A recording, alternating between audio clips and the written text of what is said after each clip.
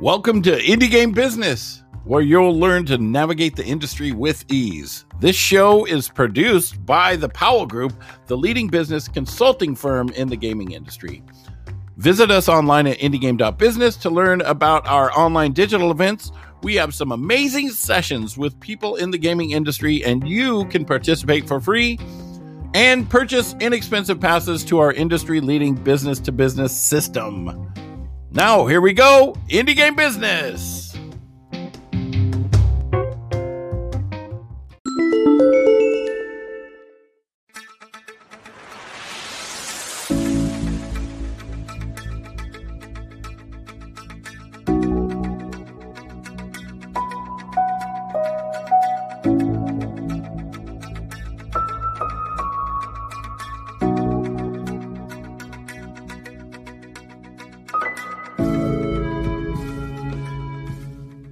What's up, everybody? My name is Indy, and the gentleman next to me, I know you can't see him because if you listen to the podcast, but that's Mr. Jay Powell from the Powell Group Consulting, and welcome to Indie Game Business. And also, gentlemen, if you could unmute your mics in Discord so everyone can hear, that'd be amazing. Today, we've got Edward Moore, and we're talking about UX and user testing. But first off, I really would love to thank Tripwire Presents for sponsoring Indie Game Business. Thank you so much. It is an honor and a privilege. I'll let Edward tell him about you. I'll let Jay ask some questions, and then you can find out who this Edward Cat is here. I just want to start off with one. Yes, thank you, Tripwire Presents. Dan, appreciate you all covering his salary. The other thing is, Shell Wong, if you're out there listening, we still love the theme song. Shell did our theme song for us a year or so ago, and she did a fantastic job, and I still bob my head to it, when it gets started, as Edward probably was looking at me going, what the hell is wrong with that guy? But anyway. I was looking at Discord, but you're good now. Oh, okay. So you didn't see me bobbing my head along with the music. So, Edward, we're talking about UX and UI design today, but let's start at the beginning.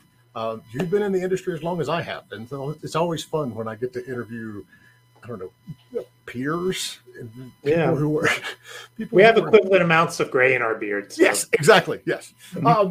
Tell us how you originally got into the industry, and give us an idea of what you all do now. Yes. Sorry. For sure. Now, Andrew from Tripwire just chimed in on YouTube and thanked himself. So yeah, that's great. All right, I'll just get started. So, I'm from back east originally. I was born in New Jersey, grew up outside Boston, went to school in New York, and I went to Hofstra University, got a computer science degree because I wanted to be a game designer. Back then, they didn't have DigiPen, Full Sail, all these game design programs. So I figured, hey, I'll just do the next hardest thing, which is programming, and I figured that'll get my way in. I was lucky enough to get my first gig working as a level designer on a PlayStation 1 title from Sunsoft called Monkey Magic, and I worked on that at a small company in New York City. After that, I actually spent that summer learning the original Half-Life engine, and got a job at Irrational Games in Boston. We kind of in their sort of post-System Shock to pre-BioShock period. I worked with them for a little bit, and then I moved out to California where I joined EA, and I did level building on some of the Medal of Honor expansion packs, Medal of Honor Allied Assault specifically. And then I first kind of started getting into UI UX. They didn't call it UI UX back then, but when I was working on Medal of Honor Pacific Assault, and I was the lead multiplayer designer on that game, and they didn't really have, multiplayer games, of course, have lots of complex interfaces, lobbies, matchmaking, persistence tracking, unlocking, all of that stuff. So leaderboards, etc. So somebody had to design it. So I designed it, and that led to me being the sort of UI designer specialist on Battlefield Middle-earth 2. And then after that, I worked at Pandemic Studios. I worked on Mercenaries, kind of left UI UX for a little bit at that time. And then I went to Spark Unlimited, work on Lost Planet 3, actually. And I was the lead lead UX designer on that, as well as the lead multiplayer designer on that. I worked with Big Red Button on Sonic Boom in kind of a similar role. And then after that, I made a conscious decision that I was going to freelance. And at that time, like VR was really starting to blow up here in the LA startup community. And a lot of people in my network were migrating to that. So that kind of brings me sort of to the present day, which is I do, UX design for, I've done UX design for VR, AR projects, games, AAA games, non-AAA games. Most recently I went back to EA DICE, and I worked on Battlefield 5 and Jedi Fallen Order doing UX design there. So that's just kind of like a rough, rundown of where I am and what I'm doing. So I love the fact that you're doing the freelance stuff, because I think whether the world wants to admit it or not, we've talked about ageism on this industry. It is harder for people like you and I to get jobs at traditional companies because people look at us and go, "Oh, they're too expensive," or they're not going to work the 80, 90-hour weeks that we expect other people to work. But we were joking right before we went live about how when we first started back in the late 90s, UX wasn't even a thing, or it was a thing, but it wasn't something that everybody looked at, completely different than UI. So one, let's start with what's the difference between the two? Because obviously bigger companies, you're going to have specialists that are more on the UI side and some are on the UX side, but let's start at the very beginning. What is UI? What is UX? Where are they different? So the metaphors I like to use are, if you think about a car, like snazzy sports car, right? And it's got like all like the racing stripes, it's got the color that you like, it's got the spoiler, it's got the rims, all that stuff.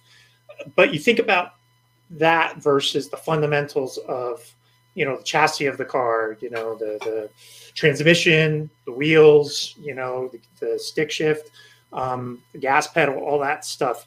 The chassis and the fundamentals of the car, that is UX. It is how the thing works. The thing is when you go buy a car, you wouldn't drive a chassis. It would be just empty and boring and unsafe, actually. And all those things I talked about earlier, like, the color of the car, the shape, the paint job, the interior finishes, all that stuff, that brings the emotion, that brings the appeal. So in my mind, that's kind of like the difference between UX and UI. Maybe for some people that do level design out there, I used to do level design way back when, but like UX is kind of like if you do block out or white boxing of a level, and like UI is when like the environment artist comes in and makes it believable, makes it real, makes it has all the polish and the touches that really just add that, just make you really love using it or interacting with it. So how has that evolved over the last 20, 25, 30 years? Inside of games, it's definitely become a lot more sophisticated, and there's a more of a mature understanding of what the difference between the two is. It's still evolving, but basically you're starting to see more dedicated UX designers inside the games industry. I do not consider myself a UI designer. I can do bits of graphic design here and there, but I'm much more interested in making something work and finding people that really have the passion for all the emotional details, like the line thickness or the color, the perfect color or the perfect icon.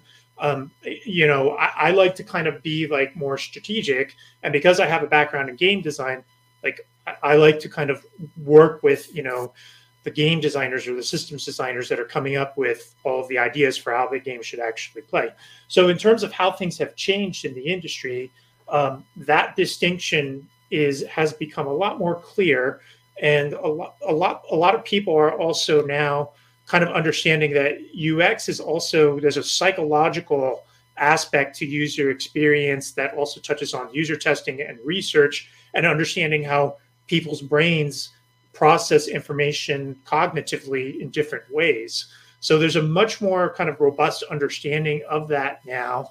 And also, what's been really great too is that there's just a plethora now of websites that are repositories of different games that you can go to online now, and you can just like look up, a specific game, or even like, for example, like, hey, I want to see a matchmaking lobby, or I want to see an inventory screen, and it'll spit out like dozens of screens that all kind of fit that criteria, and that's essential for doing like competitive or comparative analysis or research. That crap didn't exist back when you and I started in this. It's just like you had to go and take the screenshots yourselves. I mean, even as recent as like, maybe 8 to 10 years ago, that didn't exist. And so that's what's really great now, is that like there's a lot more broader understanding of, and the practice of UX is becoming more sophisticated, and people are realizing, and the tools are getting better too. I mean, you've got tools like Figma and Adobe XD, and they allow you to do gamepad prototyping, right in the tool. So it almost can kind of like, you can create a flow, a number of screens, or test out variations on a feature without even touching a line of code. So these things are all just, ways that the practice of UX in games has become a lot more sophisticated and mature in recent years. And I know the site that you're talking about, and it's literally called like UX Repository, or what's there's a couple of them. There's Game UI Database is a big one. I don't have my bookmarks handy to give shout outs, but I think that's the one that I was thinking of. Yeah.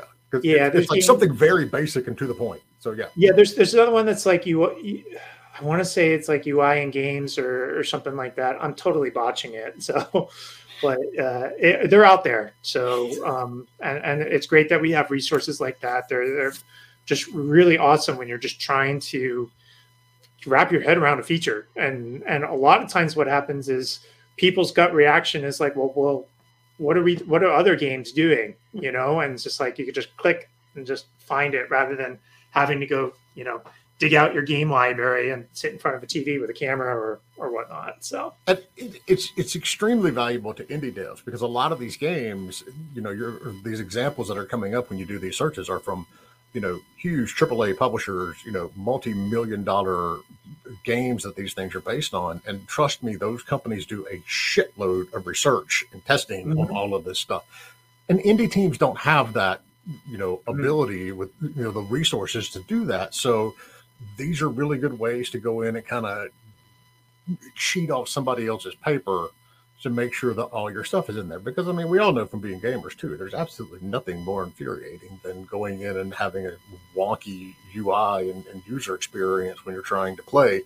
It'll completely turn everybody off. Yeah. So from the indie team point of view, and, small studios, less than 20 people, obviously not having the resources to have one dedicated, UI UX. So what are some of the most important things that teams need to keep in mind, and how does that vary from platform to platform? Oh man, that's a great question. For me, there's no user experience without users, right? So for me, the testing is critical, because in game development, we are making assumptions on behalf of an audience, which we think they may be like us, or they may think or feel like us, or be into the things that we're into, but that's not necessarily true. So I think it's crucially important to have a feedback loop in place where you're taking your game and you're putting it out there, and whether it's through things like platforms like itch.io or other means of Steam Early Access, things like that. It's really important to make sure that you're validating your assumptions about what the experience should be, how the interface should behave with actual user data. And the user data can kind of fall into two different camps. On one side, there's qualitative data, which is things like thoughts, feelings, sentences, opinions, right? And then there's quantitative data, which is numbers, facts, yes, no, true, false, 1 to 10, right? And the difference is it's important to kind of, when you're constructing like what we call like a protocol or script to get information from people, like you should absolutely like use surveys, mix and match quantitative, qualitative questions, and just you want to make sure that you're using both of them, because quantitative questions are good when you have lots of users, because then you can have statistical validity. Think like you've got like you've shared a bunch of beta codes out and you've got like 100 people that are playing your game.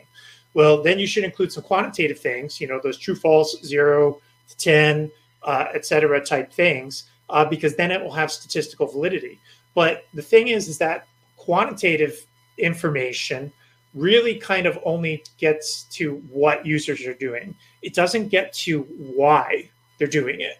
And so if you want to get to the why, that's where you kind of need the qualitative things, which are things like interviews, watching somebody play test your game in person and possibly even recording it and getting them to say their thoughts as they're going through. Like those are just kind of like the tip of the iceberg of various different forms of testing and research that you can do for games. And I think it's crucially important for people to keep that in mind, because I think when people lump UX and UI together, that's the part of UX that they kind of don't think about. And that's what's really important. The way I like to look at it is like, that's like an insurance policy to make sure that your game that you're making is aligning with user expectations, and is just providing like a really intuitive, frictionless experience. So in terms of things to keep in mind between PC, console, mobile, obviously you're dealing with different controls, your different screen sizes, all this sort of stuff. What are some of the core differences, the best practices, and what sorts of things just kind of like span over all three of them? Great question. So it usually has a lot to do with just screen density. And if you think about, how big things are on screen, how many things that you put on the screen, with mobile devices, obviously, you're dealing with just kind of like a 1.5 foot experience, right? Like the phone is just a couple, so close to your face, relatively speaking. Whereas like PC is kind of like more medium range. That might be like, 1 to 2, maybe 3 feet, depending on how big your monitor is. Whereas like console games, I tend to think of that as like the 10-foot living room experience, right? You've got like depending on the size of your room and how much wall space that you have, you might be sitting on a couch 6 to 10 feet away. So, and in addition to that, you also have to think about what's the precision of the input and what are the different types of input and the constraints that you have. With a phone, you've just got your sausage fingers, and so that's why buttons need to be kind of big and chunky on phone, and you can't put lots of like kind of tiny fiddly things, because then your fingers, it does a bad job of interpreting what exactly that you're putting in. Mouse, on the other hand, is a very high precision device. So that's why PC only games tend to be very dense. They tend to have a lot of like, information on screens. They look like spreadsheets. And that lends itself to more like simulator type of games that are made more possible. And I would say console kind of like splits the difference between the two. My number one advice for if you're an indie dev and you're making a game that's going to be on PC and console is design for gamepad first, because gamepad it has a lot more restrictions and conventions in terms of how you navigate screens and how many inputs that you have. Whereas like, because you have a mouse and keyboard on PC, it's just a lot more liberating in terms of like, hey, I can just put buttons everywhere and I can click everything and I can use all the keyboard buttons and everything will be just fine.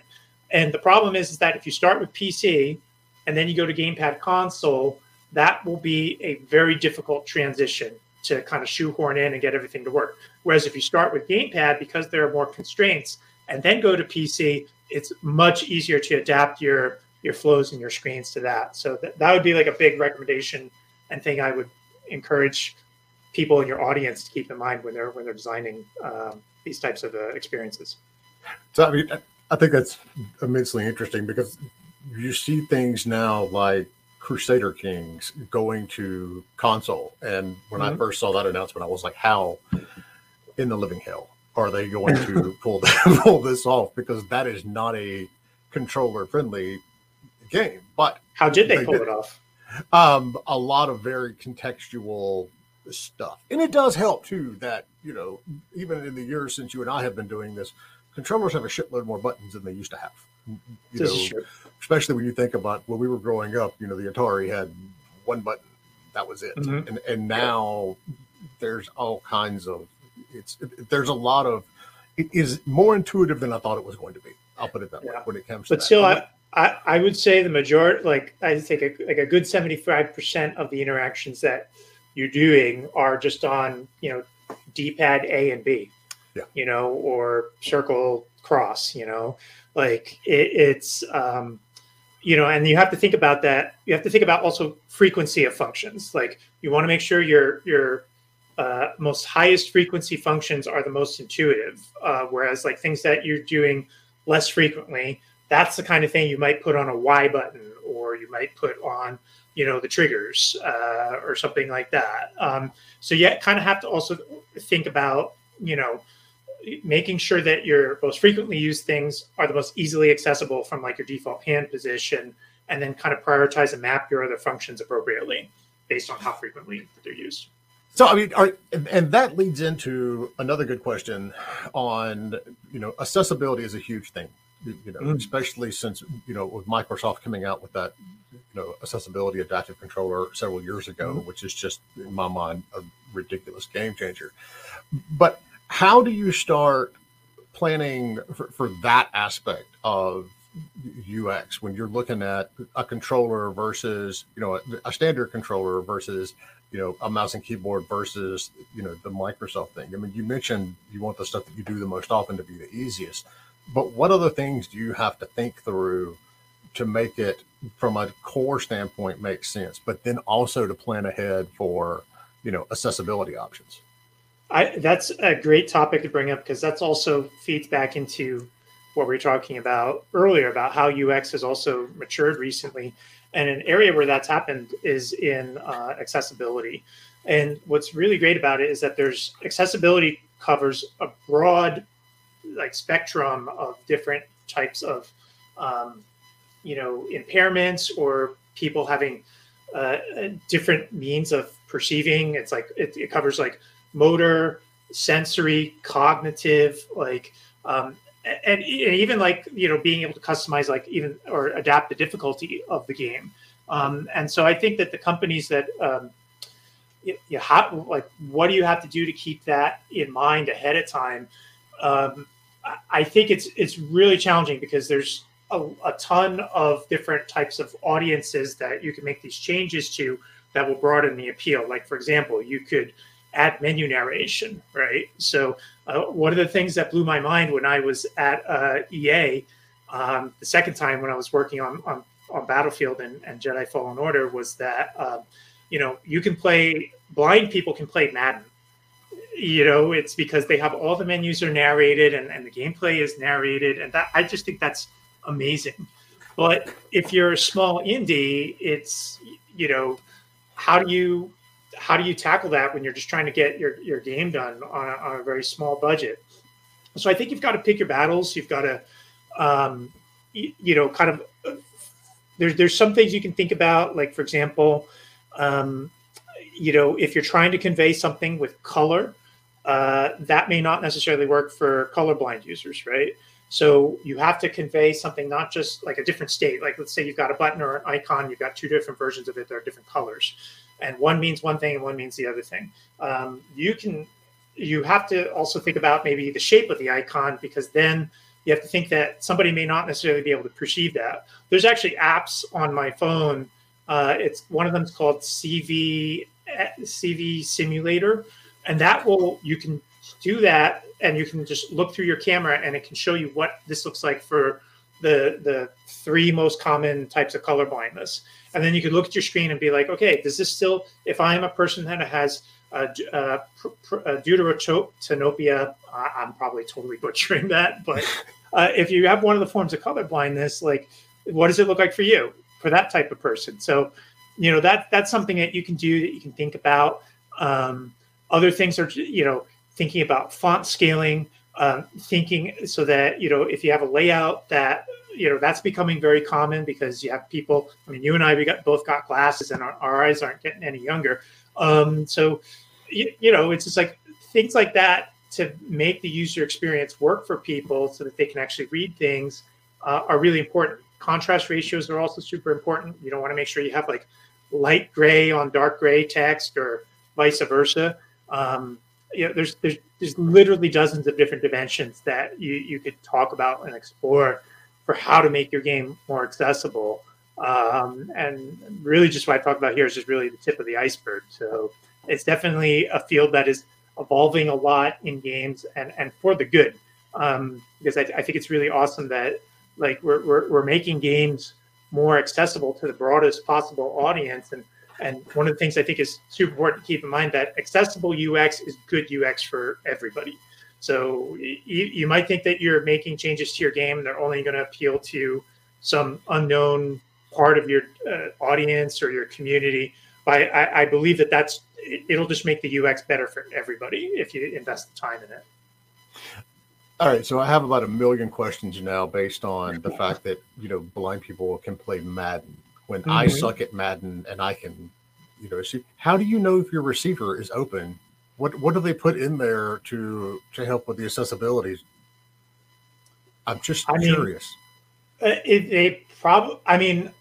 I've seen I haven't played Madden with some of these menu narration options on.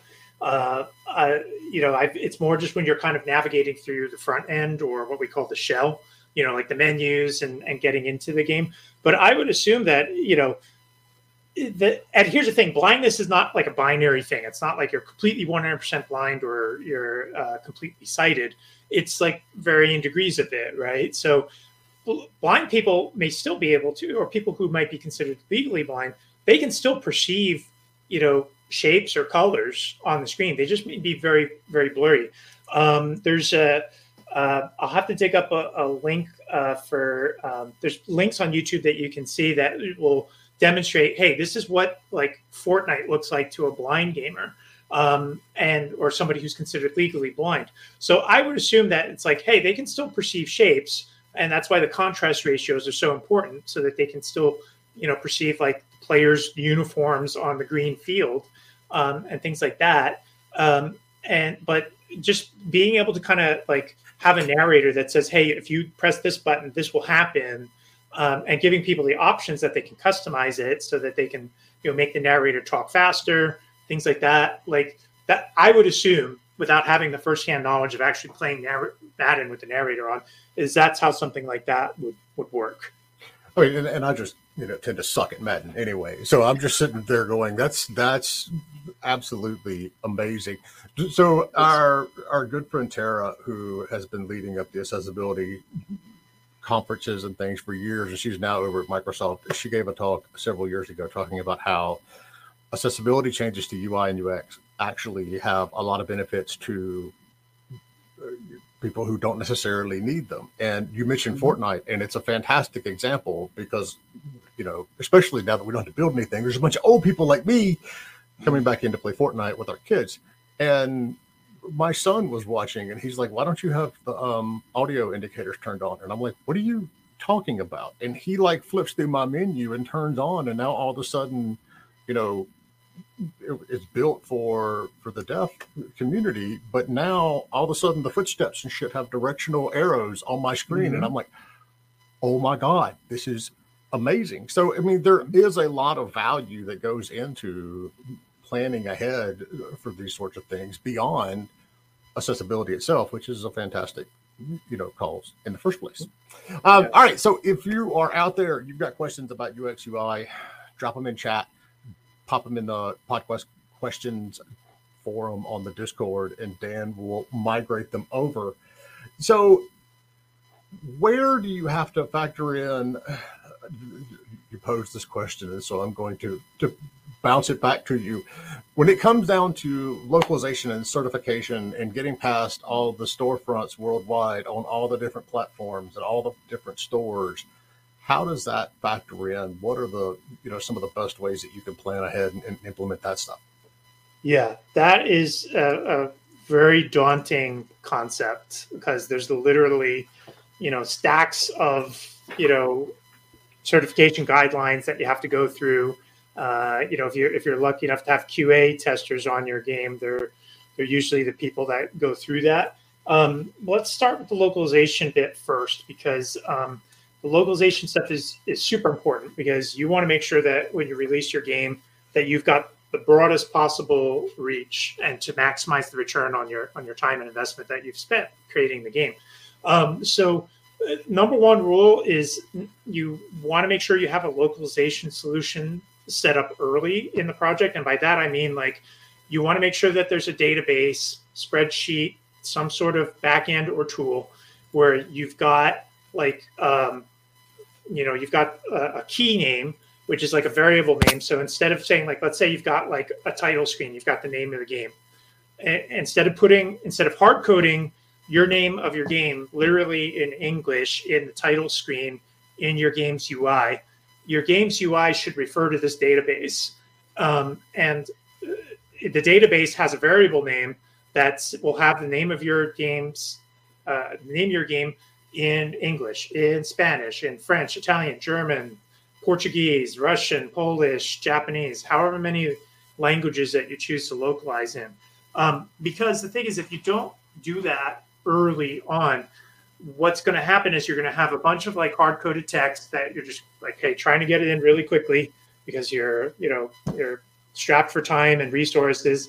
But what you're kind of doing is you're kind of, curtailing your title's chances for broader success and reaching broader markets.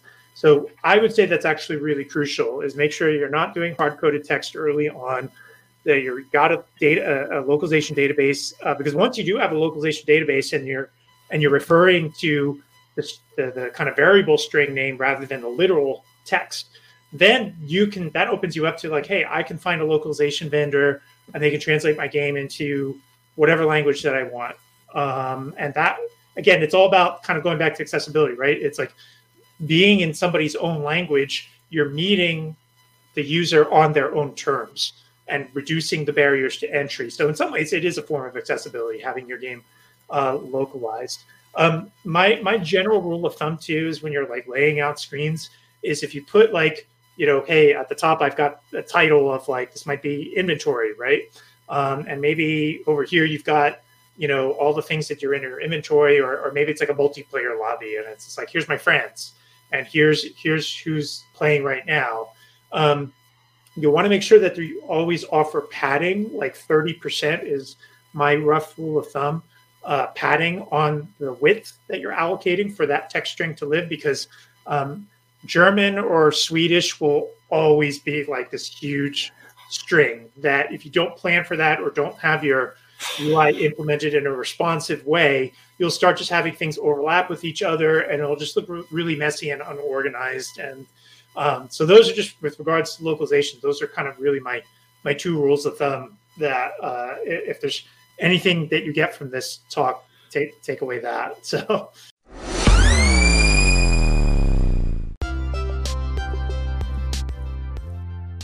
Sign up today for the Indie Game Business newsletter.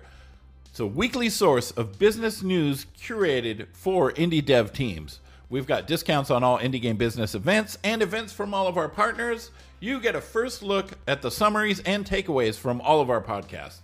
There's exclusive opportunities for promotions and early access to new tools for development, monetization, and more. Check it out. Sign up, powellgroupconsulting.com/publisher-list.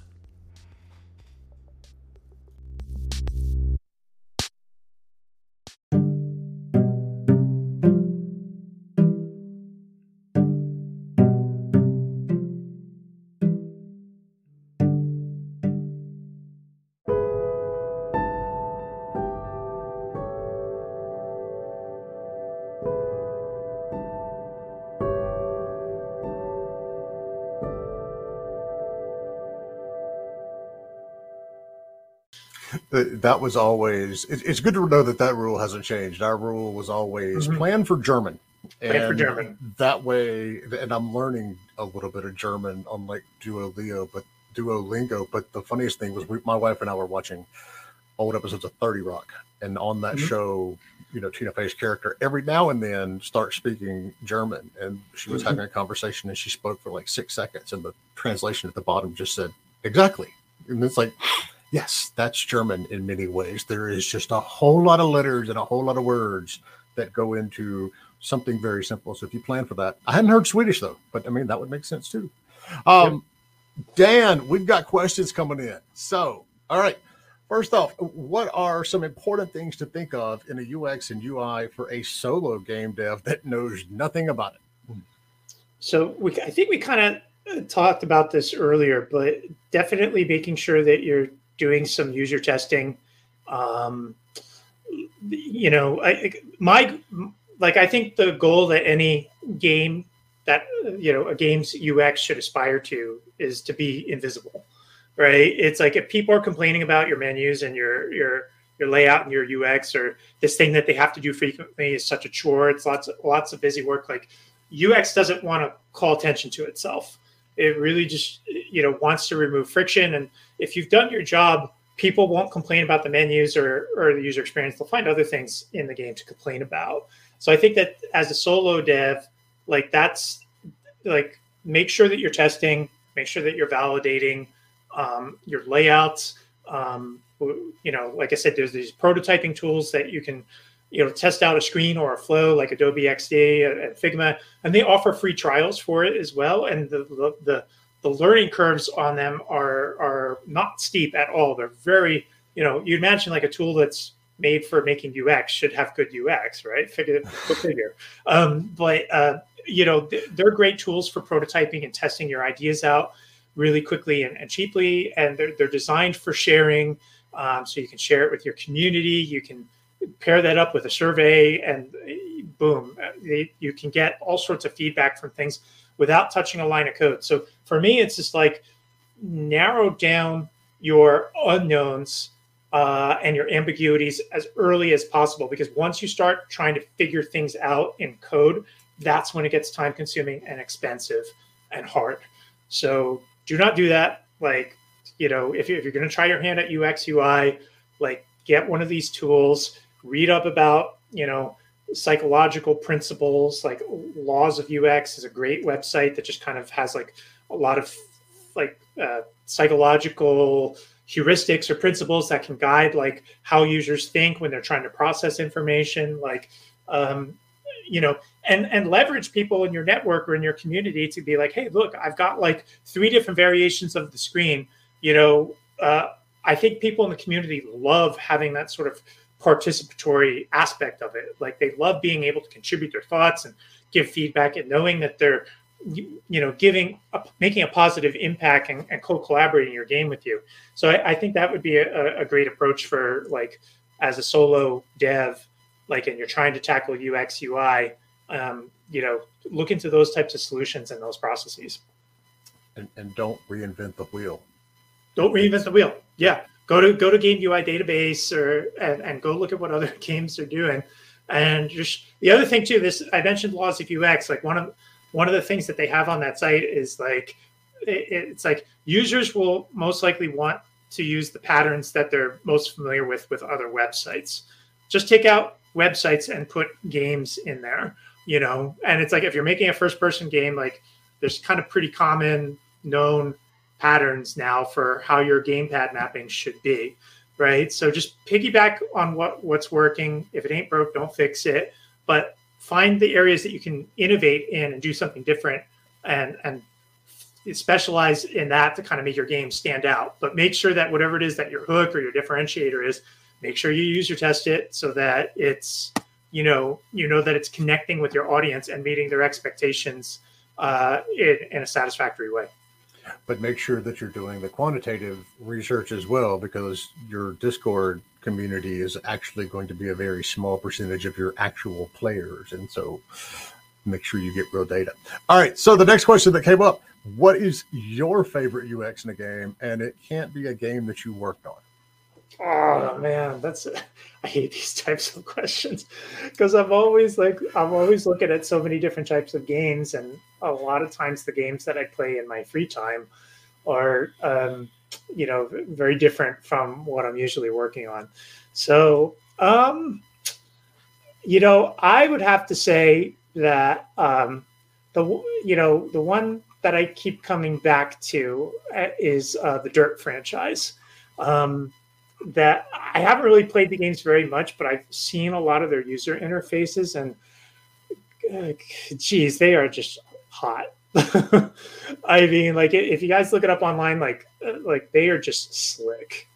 And that's kind of where that sort of like UI aspect, that emotional aspect comes into it, because even just like the title screen where you're just like selecting from a list. That's all it is. It's just a list of things. But with their title screen, it's like all the text is in 3D, and the car is like driving in slow motion in the background, and there's a metal polished floor, and you can see like the reflection of your highlighted text in 3D in the metal floor. And it's just like, people that put that much attention to detail and those first impressions, they're just nailing it. Like if you turn on a racing game like Dirt and you see that they've got that much attention to detail just in a simple list, I mean, to me, that shows like real quality in terms of execution. Now, again, it's very easy this goes back to another laws of UX. It's very easy to fall in love with a game just based on the look and the animations and the sizzle and the emotion, right? There's a cognitive bias called the aesthetic usability effect. And it's one of my favorites because what it basically says is that like people have a bias towards, if they see something that's pretty, they automatically assume that it's usable, right? Because it's appealing to them. So they're already like the barriers to entry have lowered. Ooh, look, it's pretty shiny. And that may lead them to overlook like genuine usability things that people may struggle with. So, so in terms of like what game has the best UX, I mean, or one of my favorites. I mean, I'm not immune from the aesthetic usability effect either. So, but I would just say like any game where it feels like that you're not struggling with the menus and it's just effortless, and the things that you want to do, you can find them quickly and intuitively without a lot of fiddling about. Like to me, that's a sign that it has good UX. If it's effective, just invisible, or frictionless. All right. So where should ad hoc or casual user research stop and professional user research start? How should teams decide to insource or outsource a dedicated user researcher? Great question. I think that depends when you're considering doing research, whether you're going to do it internally, like guerrilla research is what I call it, or what it's commonly called, or if you're going to engage like a vendor or an external, researcher. The things that you have to ask yourself is, what are the questions that we're trying to answer? Like, what is the problem that you're trying to solve by engaging somebody externally? And it may depend on the magnitude of the problem that you're trying to solve. If it's a really like kind of existential feature of your game, and maybe you tried doing the internal guerrilla research, or internally on your team, there's no consensus on how this feature should be. Because believe me, there's like the thing that's both interesting but also challenging about UX design in games is that everybody's got an opinion about it. Like everybody's just like, oh, that's how that's going to show up on the screen. I've got something to say about that, sir. So, and sometimes that just leads to a lot of very subjective opinions going back and forth. So being able to that's where the research part is really important, because you've got to realize that you're a business, you're making a product for a customer. So you got to leverage that in. So you're using that to inform your process. I would say if there's one, I'm going to bring out a book that I love. If there's one form of user research that a small team can do and can do it sustainably, it's this protocol here outlined in the Rocket Surgery Made Easy book by Steve Krug. Steve Krug also did another book called Don't Make Me Think, which I think is an awesome philosophy for UX. It's just like the don't make me think, right? So this basically describes how like a small team can get really valuable insights just by doing usability testing with 3 people.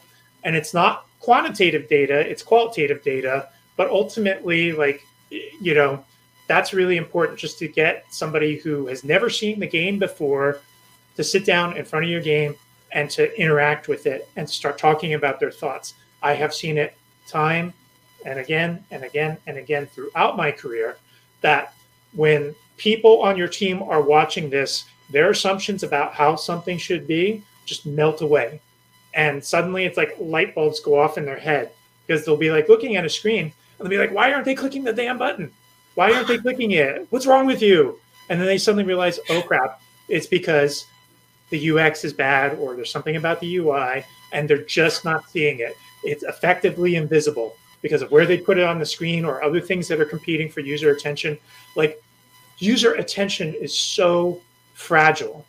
It's so easy to distract people from what they're focusing on just by something flashing here, or, you know, maybe you got a notification on your phone, or your dog is barking, or, you know what I mean? Like, user attention is so fragile, and it has to be very carefully maintained and cared for.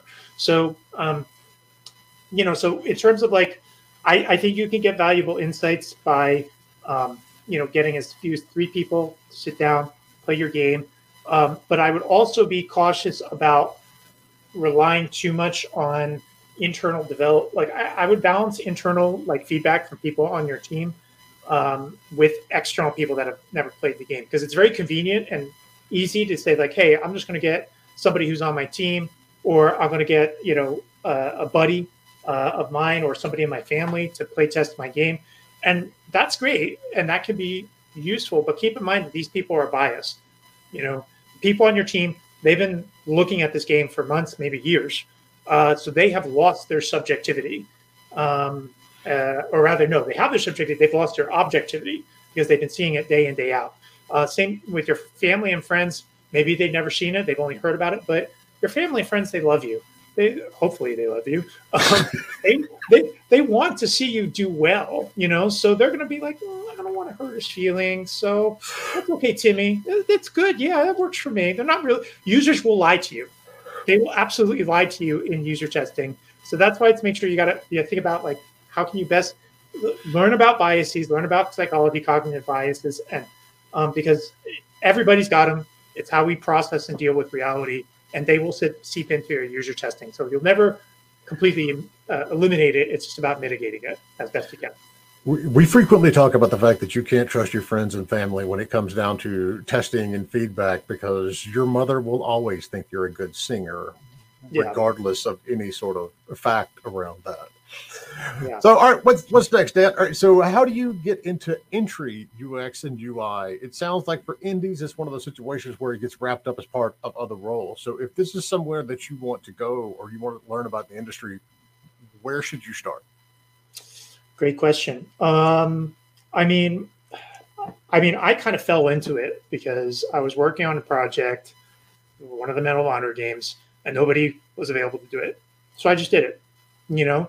And so I think on indie teams or smaller teams, people tend to wear a lot of more hats. So I think, and many of the games that I've worked on, I've continued to do it because there was just nobody else on the team.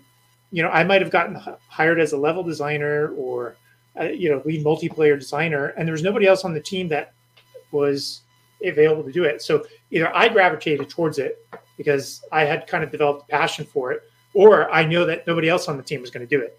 And so, because a lot of designers, they want to do like cool, hot, and sexy things on games. They want to do combat design. They want to do level design. You know, the stat heads or the math nerds, they want to do systems design, right? But UX UI it's almost kind of commoditized, right? Like it's sort of like, because like I said, if you're doing your job, it's invisible, it's frictionless, right? You don't even think about it. You don't latch on to it. It's a means to an end, right? So I think for indies to get into it, like look for those opportunities on the team, push for user testing. If people are struggling with things, Like take the initiative, like that you find from user testing, ideally with people that are not your family or friends. Take the initiative and say, hey, look, I've been read about UX. There's books out there, UX for games. Read about it and be like, hey, I'd like to try to take a crack at it.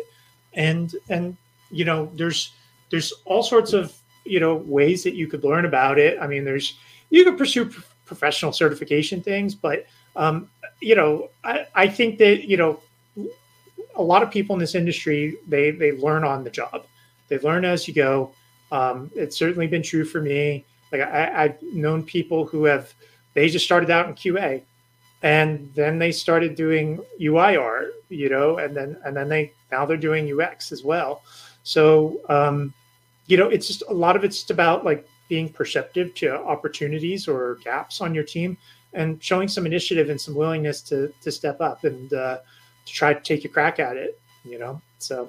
That, I don't know. If you want to do it for the big companies, I still see varying degrees of like, people are hiring for UX, UI people.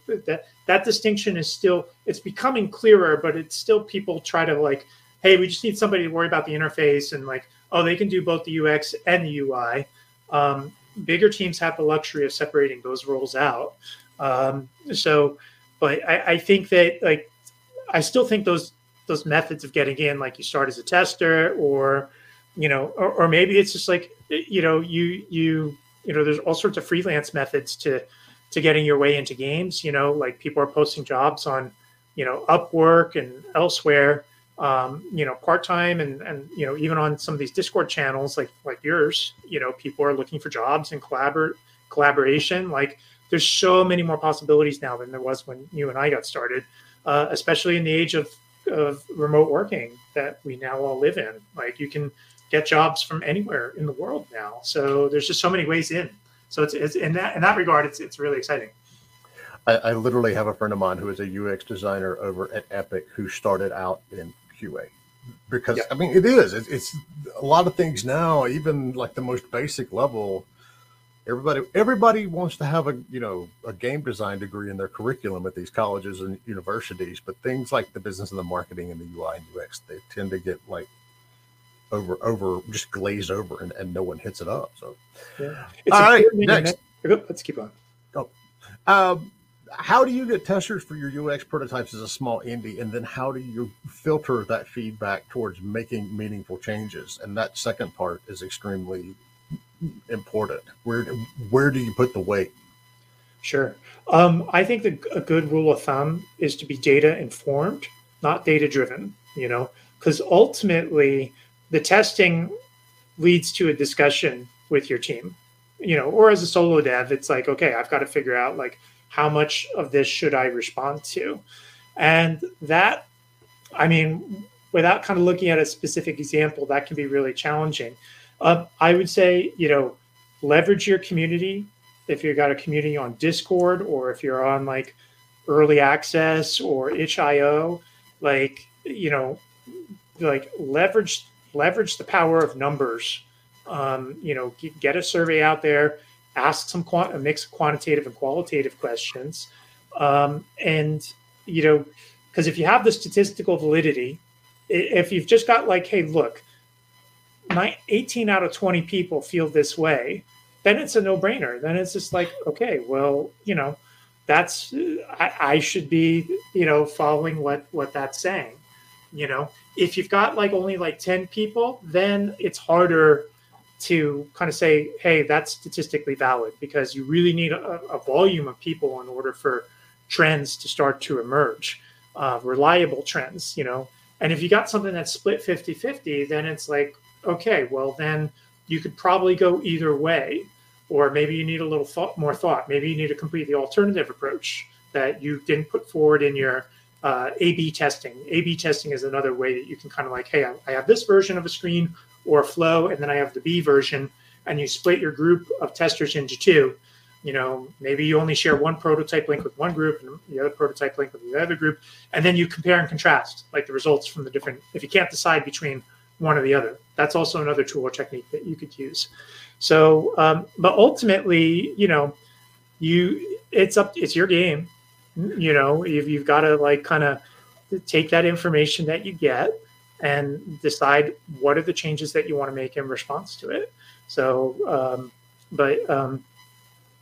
yeah, so that's kind of how I would approach it. If we get any more coming in, Dan, we've got about 5 more minutes here. So if you've got questions in there, pop them in chat real quick. We'll get them answered. But then Edward's also on the Discord server too. So if you have questions later on, or if you're listening to this later on, feel free to ping and find out. So Lloyd says, have you played around with many VR menus, and are you impressed by any of them? Oh, for sure. For me, the gold standard for VR is Job Simulator.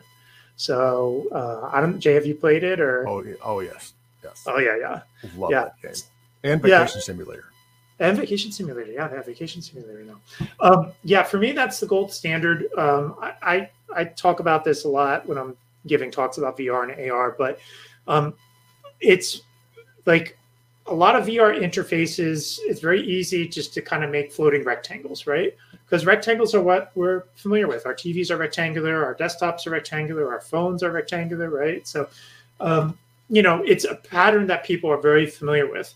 And there's nothing wrong with rectangles in VR, but they don't engage the spatial aspect of it. That is kind of the key differentiator with VR. So for me, like a game like Job Simulator or Vacation Simulator, where you're actually reaching out and you're grabbing objects and you're, pushing levers up and down and you're pulling cranks. And my favorite one is the continue or the quit burrito, right? You want to quit, and then like a burrito pops in your hand and you eat the burrito and it says, "Are you sure?" inside the burrito, right? Like that's just absurd and brilliant at the same time. Like there's so much opportunities for novelty and innovation in that space, but really we talked earlier about how UX has been a thing outside of games for a really long time. To really take advantage of VR, you have to look at how spatial experiences happen in real life. Think about driving in your car. Your car is a spherical user experience. Everything is ergonomically arrayed around you in kind of or maybe not spherical, but at least a 180-degree bubble, a hemisphere in front of you. So your window controls are lower priority. Those are off in the periphery. Things on your dashboard are important things. Speed and gas, they're right in front of you. So that's an example of a spatial user experience. Think about just architecture, the user experience of taking a vacation, driving to the airport, checking your luggage, going to the gate, getting on the plane. Think about all the signs and information that's provided along the way for that, and how the architecture of the airport is trying to guide you to where you need to go. How do they use lighting? How do they use the shape of the room? All of these things are, we can borrow the rules from real world industrial design, architecture, ergonomics, and apply that thinking into our virtual user experience design to really take advantage of the amazing possibilities of an artificial reality. You can always go back to rectangles. That's safe, but it's not really taking advantage of what the medium is good at. Wait, I want to comment on something. Architecture, there's many buildings that have an architectural user experience flaw. Many. Do you know what that is? It's the door that has a metal plate and a handle, but you can only push the door. Oh, God. You should read Design of Everyday Things. If people want to get into UX, you should read Design of Everyday Things by Don Norman. It's a classic. I don't have it on my bookshelf. If I went off camera, I could go get it. But you will never look at doorknobs the same way again after you read that book. It's just... That's just every time I see that. I never noticed that. Oh, there's so many. But now it's going to be I won't be able to unsee it, and that's what happened. Infuriating to me. So there's one more question, Jay, if we can get to it. Okay. We asked what your favorite UI UX was. Now tell us about your least favorite. You don't have to name it. It would be cool if you did, but let's hear your least favorite UI. And I know there is one. There's one that you're like, oh, I don't like this. Can I say mine while Edward's thinking? Yeah. Can you say The what? fact that the Nintendo I'll allow it. controllers- Oh, What is wait. it? Oh. I said Jay. I'll allow it. The fact that the Nintendo controller's primary button are completely opposite of the Xbox and PlayStation and basically every other controller out there. That drives me absolutely batshit crazy. I will say one. It's not a game, but it's utility related games. I'm super into retro gaming, and I've been playing around with RetroArch recently. Oh my god, it's a double face palm. I'm just like, it is really the learning curve is steep. The organization is poor. The naming of function, like they don't give enough feedback for what certain things do. And these are really obscure named things like, trilinear filter, or, like enable de-input vibration on controller 3. It's like really technical stuff. And it's just like that. It's a very powerful thing for, emulation purposes, but holy crap, do they need a UX designer badly on that? There are several things that I could think of that have the same, and that's what we usually refer to as UX UI designed by the engineers. It works. Engineer UI. Yeah, it it works. absolutely works. Does exactly, but no one outside of the people that actually made it understand what the hell it is. So yeah, Yep. It's There was a guy, a very he sent difficult me example. He had a company called This Controller Sucks, and he made a controller for me that was just like a long thing, and it had buttons, right? And so like you were supposed to map like the first button to the up, then the third button to the right, the fourth button, and then you're supposed to play games with it. Oh Yeah. man, that's like playing Dark Souls with a Guitar. right? It's possible. I've seen it online. Right. So that's crazy. all right. Right. So we're gonna pop this last question, then we're gonna let Edward go. How can we prototype a tower defense game? Very specific. The first thing that springs into my mind is Unity. I don't know. I mean, the thing is with like some of these prototyping tools, it could be, you could prototype aspects of it, but like a tower defense game, you've got to get like the units coming in, and some of those things might be, depending on the prototyping tool, you might need a more robust prototyping tool than things like Figma or XD, because they do have their limits. You don't have to touch code. Other prototyping tools, I think, like there's a lot of them out there. Like Proto.io is coming to mind. They have like conditional logic, which is like if this then that type of things. And I could be totally misquoting that. There's probably other solution. Framers, another one that I think has some more robust tools for kind of pseudo coding type things.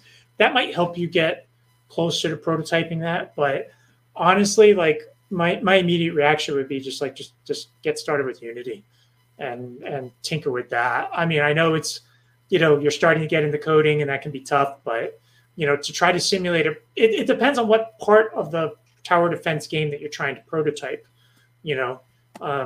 so that's kind of a really hard question to answer, unfortunately. And don't do just do everything with circles, right? Or squares or whatever, right? Prototype with circles and squares. I knew a company, they were doing an RTS game, but they fully designed the levels and the characters and the animation, and then tried to design the flow. And I'm like, you guys are just like, that's a waste of time. Because what if you don't like the level or the unit? You got to scrap it all. Yeah, do it when it's ugly and cheap. Don't do it after you've hired a animator or asset artist for 3 months to work on your characters. It's like, kind of prioritize your unknowns. Like reduce that pile of unknowns. Test early, test often. Figure out what's working and what's not as soon as you can. Mm-hmm. Awesome. Edward, thank you so much. I appreciate the insights today. And, like I said, always a pleasure to, talk to another one of us who've been doing this longer than we should have. But yes. Dan?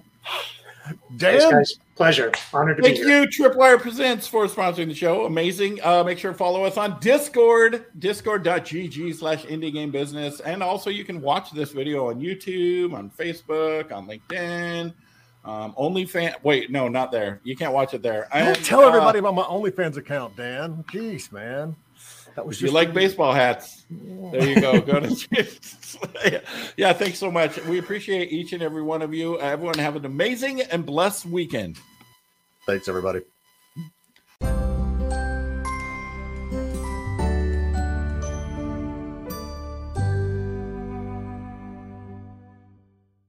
Thanks for listening to Indie Game Business. You can learn more about the show and our online business networking events at indiegame.business.